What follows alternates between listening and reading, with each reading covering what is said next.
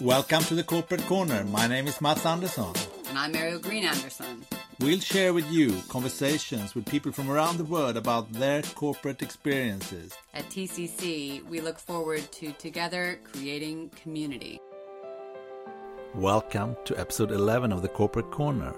My name is Mats Andersson and today is another TCC Express. And I'll talk about speaking your mind, the importance of the direct line manager, how it is to be an unemployed director, and the run in the rat race that so many of us are doing on a daily basis. I'll also talk about being present, living the now, or trying to live the now, and how that has helped me. Today I'm alone in the studio for the first time. This would have been completely out of my comfort zone 6 months ago, but today it feels natural. Isn't it amazing how we can move our limits of what we are comfortable with when we stretch the limits a little bit and try something new? Ariel said after the last wrap-up we did that I need to speak more. But I don't really have to do that. When there is someone around me talking, I'm happy listening and I'm fine with that. And I've been like that my whole life. I find it fascinating to listen to people and their stories, whatever they talk about. And that is why doing this podcast and listening into people's stories feels very natural. But she's got a point. From time to time we need to speak our minds, and I think there are so many people out there like me who are often holding back on what they have to or what they want to say because there is someone else in the room who is being more vocal. So to all silent people out there, speak up from time to time. What you have to say is also important. Back to the podcast and the guests we had on so far. I wonder if the people we had on the show are representative for a larger population. I'm not sure. They are more like rock stars. Mike, the two Davids, and Tony. To me, they are more the exceptions that confirm the rule, that it's pretty hard out there. I try to talk to people about life on a daily basis. I even ask my barista every day, how is life and are things going in general? And in general, what you hear from people, it's tough. And often people start to talk about their job. A lot of people suffer. They struggle at work, they struggle with daily life, and most of the time they struggle with complicated relations and issues with communications. And so many people, when talking about their harsh conditions, is mentioning a direct manager, a shift leader, or organizer of their daily work that sucks. My view is that in corporate, the most important thing for anyone to keep their sanity is their direct line manager. If he is a DICK or she is a BITCH, then it doesn't matter how interesting your company, your product is, or how well paid you are. You'll be annoyed, frustrated, maybe have back pain, be sick, and you will go home with a spinning mind and complain to your partner, family, and friends. And the ripple effect of the impact your manager has on you is exponential, and it's causing so much unnecessary stress in our society. Yes, there are people like David Sobeski, who we listened to in the last episode, who doesn't care about this kind of things and can disregard it, and it is fantastic. But there are so many people who are affected and suffer. It doesn't have to be bad intentions. Your manager's actions can be for reasons that are for a higher cause, but it doesn't change that you feel like crap. So if you manage more people than yourself, think of the impact you have. Think of how you talk to people. That one size fits all is probably not working, and be present, available, and stand up for your people.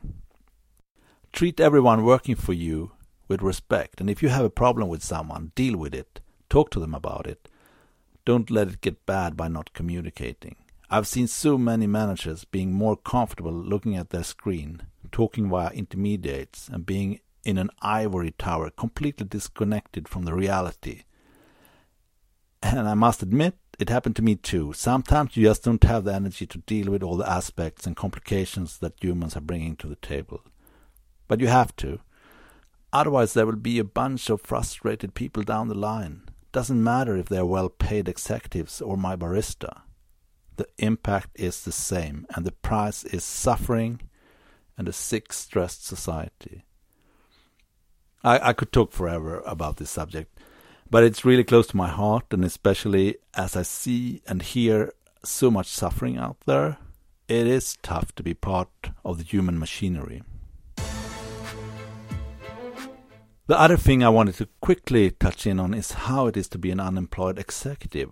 I read all kinds of stories that when a man and senior executive loses his job, it's his whole identity that disappears, and it comes with a lot of suffering.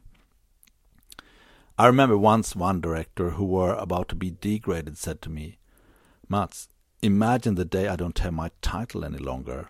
People won't say hello to me anymore." For him that was probably true. Luckily I feel nothing of that. I don't think anyone saw me as a director when I was one. Don't get me wrong, I think people respected me, not for being a director, but for being me, so the transition was relatively easy. People are the same to me now as they were before. And there is no physical pain, there is no suffering. Rather a relief to be far away from the political games and running in the hamster wheel, and I give a lot of credit to my friends out there. You know who you are. It's so amazing to have friends caring about you and trying to help you.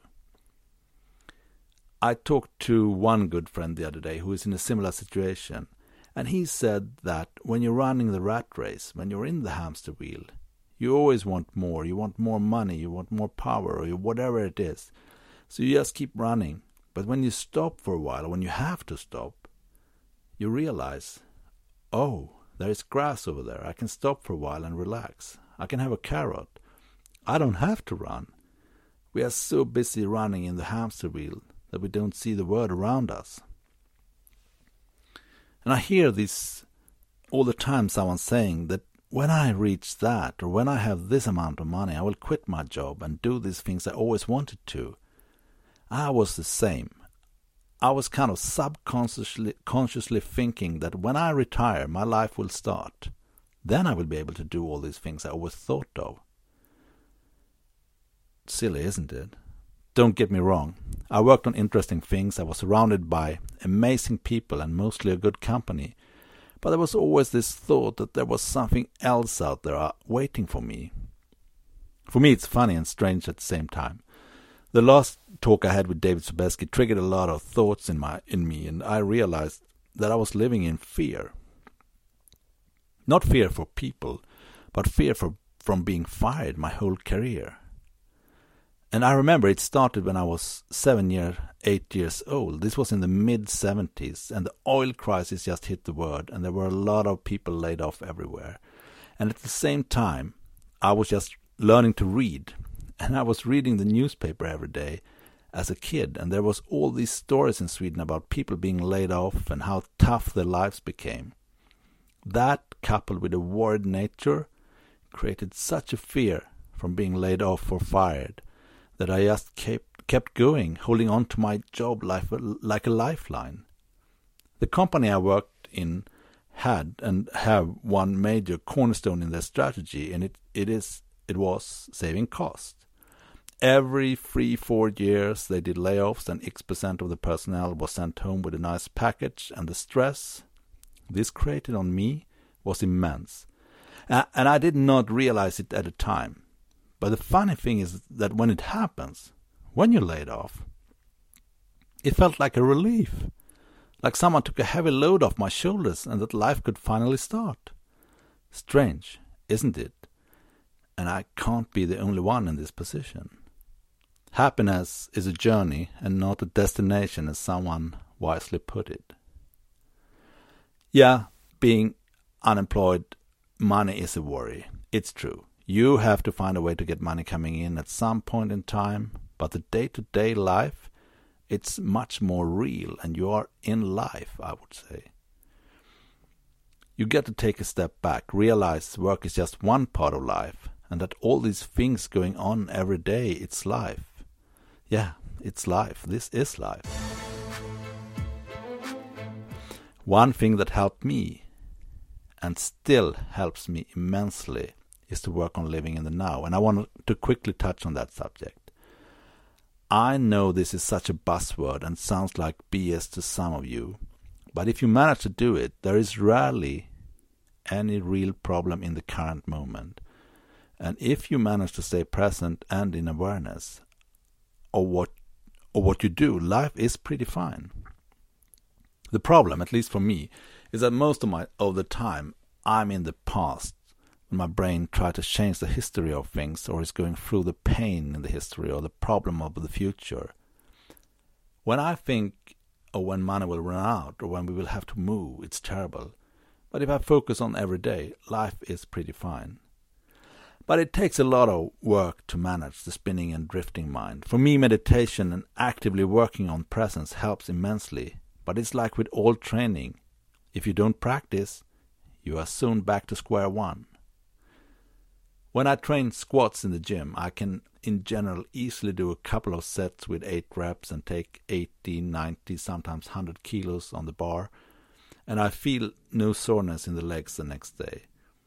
But if I don't train for 2 or 3 weeks and then go back and I put 50 kilos on the bar, I will hardly be able to walk the next day. It's the same with the mind. If I don't practice actively to be present, the mind quickly returns to this spinning wheel who is all over the map, in the past, in the future, but rarely present and aware. So like with everything, practice is required to master something, and it's the same trying to be present. Easy to say, but more difficult to live. In a way, I find this aim to be present just like another tool to trick your brain. But in the end, if it works, who cares?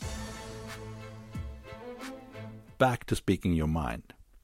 I remember that when in some situations at work I was speaking my mind, I was sometimes told that, yeah, that's good, but we cannot really say it like that or do like that for whatever reason there might be. And I'm sure that now someone will say that you cannot in a podcast about corporate talk about your squats, the present mind and how it is to not work at the same time. It's out of context and not in line with the subject. The good thing is that here in this podcast I can say whatever I want. What a chance to have that possibility. My own little therapy space. To finish off, I'll read a rejection of one of my job applications because I think it was a great one. It is the best so far. Here comes an excerpt. Dear Mats, although we are impressed with your background and experience, we have decided to pursue with other candidates, etc., etc. Impressed with your background and experience. Doesn't it sound nice? It felt like I got the job without getting it. If there is any HR person listening, get inspired and copy that. Next week, we are going to talk about a book, The Tribal Leadership, and we get one of the authors, Haley Fisher Wright, with us from Denver, Colorado. Stay tuned. I wish you all an excellent corporate week. Thanks for listening to the Corporate Corner. If you want to know more about us, read our blog and see notes about today's show and link to the podcast, go to our website, www.thecorporatecorner.net. There you also find links to our social media presence as well as means to support us. If you want to get in touch or share a corporate experience, write us at info@thecorporatecorner.net. We would love to hear from you. Have an excellent corporate week and talk to you soon.